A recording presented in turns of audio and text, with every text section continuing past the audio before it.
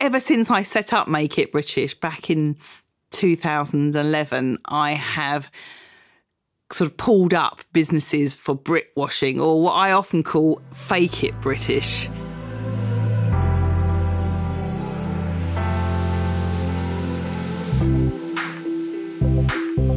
You're listening to the Make It British podcast. I'm Kate Hills and I'm on a one-woman mission to save UK manufacturing. I invite you to join me every Tuesday and Friday when I'll be sharing the stories behind some of the best British-made brands and UK manufacturers and offering you advice on making in the UK. Let's crack on with the show.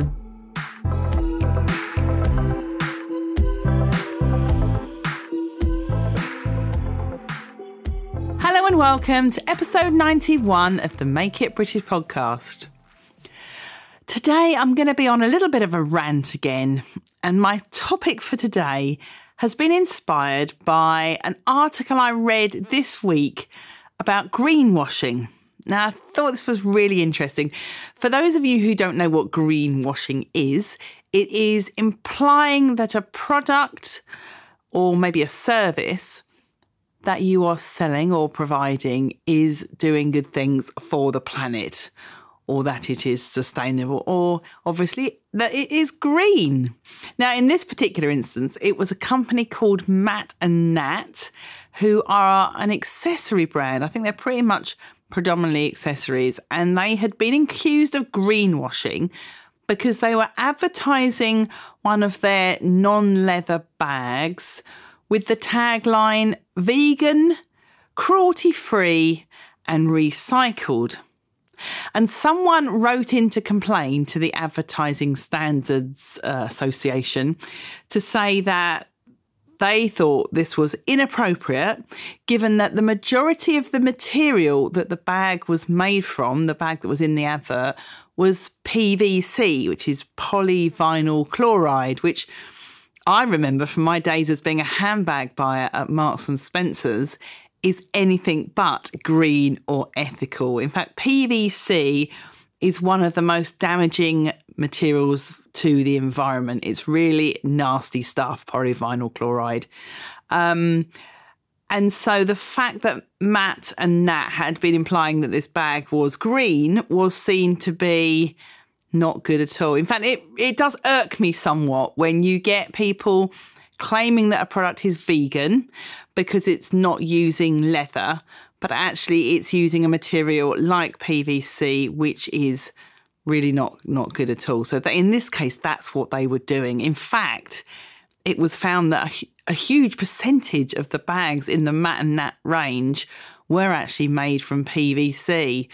And the tagline on this particular advert, where it said vegan and cruelty-free, and they were obviously applying there to the fact that the material on the exterior of the bag looked something like leather, but what's actually made of this plastic material, and recycled on the tagline. So it said vegan, cruelty-free and recycled. Well, the recycled bit was just the lining.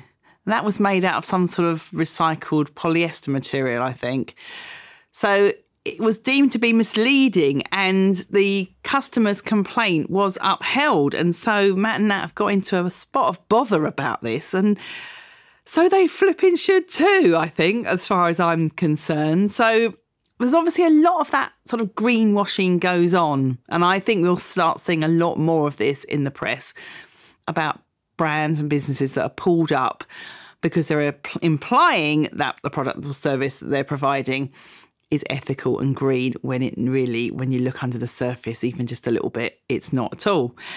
And it made me think about Brit washing, which, as you can probably gather, what it is the equivalent of greenwashing, but when it comes to products made in Britain or made in the UK, and implying that that particular product is manufactured in the UK and therefore British, and possibly a reason why you might be charging more for it, when in fact it's none of the sort. In fact, ever since I set up Make It British back in 2011, I have sort of pulled up businesses for Brit washing, or what I often call Fake It British. for doing things that are misleading and make the consumer or the British public think that that product is in fact made in the UK. You know, you might think, well, why is that wrong? But as I just said before, quite often that they might be doing that to try and get a higher price for that product because they think, oh, people associate something being made in the UK as being good quality. So therefore, if I make them think that it is made here by giving it some sort of British features, which I'll come on to in a minute, I can charge a bit more from this. So it then made me think about how do businesses go around Brit washing, and I found that there's some common themes and some common things that they all do, which if you just dig a little bit deeper, you realise that you can find out then that they aren't actually making in the UK. So I'm going to run you through what those features are today, because if you're at all interested in buying British-made products and you think you might have been duped, and you certainly don't want that to happen because you want to support genuinely British-made or UK-made products, then I want to make sure that doesn't happen to you. So I'm going to run through now some of the ways in which companies do this Brit washing. So the first way that they do it is by using a misleading name, quite often in their title or their business name. So obviously the word British is one that they often use, or UK, or sometimes it's more regional. So things like London, and maybe they've got the name or the word London as part of their business name or their website name. So that would imply to a lot of people that if it says British, then it's made in Britain, and that's certainly not the case. So you definitely need to dig a little bit deeper when people use that. And sometimes they use the word Britons to imply that it's made by Britons, when actually it's not, as in, you know, people that are based in Britain. So the misleading use of the word British is one of the most common ones in their name. So that then brings me on to taglines. So using misleading taglines which imply that the product is made in Britain. Probably a classic one of this is a well-known clothing retailer, and I'm not going to name and shame them on here, but it wouldn't take that much digging around to find out who they are, using the phrase fabulously British. So what does that mean? Does that mean it's made in the UK? Well, a lot of people do think it is because they use this tagline, fabulously British. I've also seen gloriously British or Great British Company used in taglines to imply, and of course, that the business is, you know, based in the UK and using Great British Company, and the owners might be British, but doesn't always mean that they're manufacturing in the UK or manufacturing in Britain. So again, you need to check a little bit further, and I'll get onto that. The other one that people use in a tagline is proud UK manufacturer. Now that's a clever one, because that's probably entirely true. They are proud and based in the UK, and they're a manufacturer, but it doesn't always mean that their manufacturing facilities are in the UK. So again, watch out for that one, proud UK manufacturer, because they could be based here, but are there manufacturing facilities here? So look out for those misleading taglines, quite often developed by marketing agencies, PR companies, and other people that have realised that there's now more of a drive and more an interest by people to buy British-made products, a bit like there is to buy green and ethical products. You know, Matt and Nat knew when they put that advert out there that it was going to help get them more customers, because people want to buy into things that are green more and more these days, and the same with wanting to buy products that are British. So look out for those sneaky taglines. The next one, which goes along with those taglines, is misleading imagery. So putting certain imagery on the product or its packaging or its advertising that makes you think it's made here, because you associate that type of imagery with Britain and then potentially made in Britain. So the classic one is obviously the good old Union Jack flag. You see it sprinkled everywhere, absolutely everywhere. And so many people I know fall for this one and think if they see a Union Jack on the packaging, it means that it's made in Britain or made in the UK or made locally. And it's quite often none of the sort. In fact, this is one of the worst Union Jacks on everything. And I've done features on my website about this before. Great examples of Union Jacks on all sorts of different types of items. And people thinking that meant that they were made in the UK. Or people using Union Jacks in their logos as well when they don't manufacture here. That's another one. Other sorts of imagery they might use is kind of typically British paraphernalia. So we're talking bulldogs or red phone boxes or double-decker buses or even pictures of Her Majesty the Queen herself. So those sorts of things that you think of. And that's particularly used to dupe, dare I say dupe, overseas buyers who, they come to England and they see these shops full of these products, full of Union Jacks and bulldogs and buses, and they think, I'm going to take home a souvenir from the UK and it must be made in Britain. And very sadly, quite often it's not. And of course, you get the good old imagery of factories.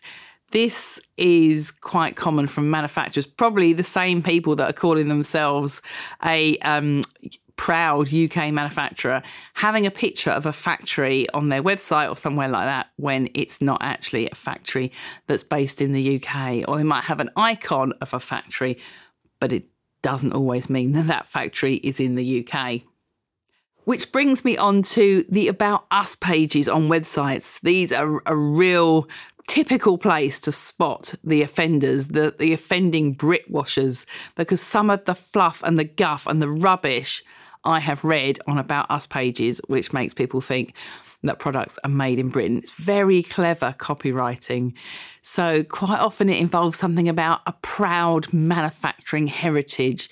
There could be a picture of a few old chaps that originally started the business however many years ago, and it shows them in their little factory, black and white photographs. Now, yeah, they probably were manufacturing in Britain back in 1782 or wherever they founded the business. But are they actually making it here now? So that is one to watch out for, is the heritage, but it doesn't tell you that currently they are still making in the UK. They also often use phrases on About pages such as founded in. So I saw one the other day, founded in Yorkshire in 1920, whatever. Well, it probably was founded in Yorkshire and it probably was manufactured in Yorkshire back in those days, but it's not anymore. So do they have, scroll down that About page and look and see if any of those paragraphs mention anything about their current manufacturing and where that's based. Quite often you'll find one of the paragraphs towards the bottom of the page that they're hoping that you've not read down to says something about working with fantastic factories all over the globe. But they'll want you to just read the first paragraph, which talks about their original heritage. They also quite often say things like, our first factory was originally in Wales. And then you read down the page and you find out that it's not anymore. So I think shame on companies that do that, and it happens a lot. So you do need to dig deep. The other thing people do or businesses do to try and mislead you is in their wording. Again, clever wording in how they describe the product. So for instance, rather than having something like made in the UK written on their product, they will write designed in the UK or developed in the UK rather than manufactured or made in. Or a clever one I saw recently on a certain brand of kettle was engineered in the UK. Now, that actually turned out to mean that they had designed it and they maybe had made an original prototype and the engineers that had designed it were based in the UK, but the kettle itself was definitely put together in China, which was really disappointing. And that misled a lot of people. So then it comes down to the labelling. So you really do have to dig around, read what people have written on their website and read between the lines and also read the labels on the products. Now, you'd be surprised how many businesses will tuck their labels in really deep inside their product. So you don't see that little label that says made in the People's Republic of China, but actually they'll use a much bigger label somewhere else on the product to maybe describe the raw materials that went into making it. So I, for instance, have seen tailored jackets, tailored coats, which have used a cloth from a mill in Yorkshire and have used the labelling from that mill. So it says cloth designed by, and I won't name the mill, but it's a genuine mill in Yorkshire and it's woven in Yorkshire. So they've got that label inside the tailoring, right inside when you open up the jacket, cloth made in Yorkshire. But when you actually look at the really small care label, they've written that it was made in China. And I've had people write into me and Make It British and get in touch and say, hang on a minute, I bought this because I thought it was all made in Yorkshire. But now I've actually found out it's just the cloth. And the cloth was actually shipped out to China and the jacket was put together out there. So that is a real shame. So do make sure you read between the lines. Do not fall for the very so British imagery and the taglines about being gloriously British or those pictures of bulldogs. Really dig deep onto a manufacturer's or a brand's website or the inside labels of a product. And if it doesn't actually say made in the UK or made in London or made in Scotland, then really it most probably isn't. If you're interested in finding out more about whether you can label a product as made in the UK, you might want to listen back to episode number 36 that I did, which was all about could you label a product as made in the UK and what the requirements are. Or you might also be interested in whether you should label a product as made in the UK or made in Britain, or maybe made somewhere more regional, like made in London. And I talked about that on episode number 43. So I hope you enjoyed this episode of the podcast. If you have found any Brit-washed or fake it British products, I would love to see what they are. I would hear about them. So either drop me a message on Instagram or send me the photograph or the image of the product, preferably via Instagram or Twitter, Make It British, and I will name and shame this person. Or I can also tell you whether I think it is a case of Britwash or whether it is actually genuinely made in the UK. Until next week, bye-bye.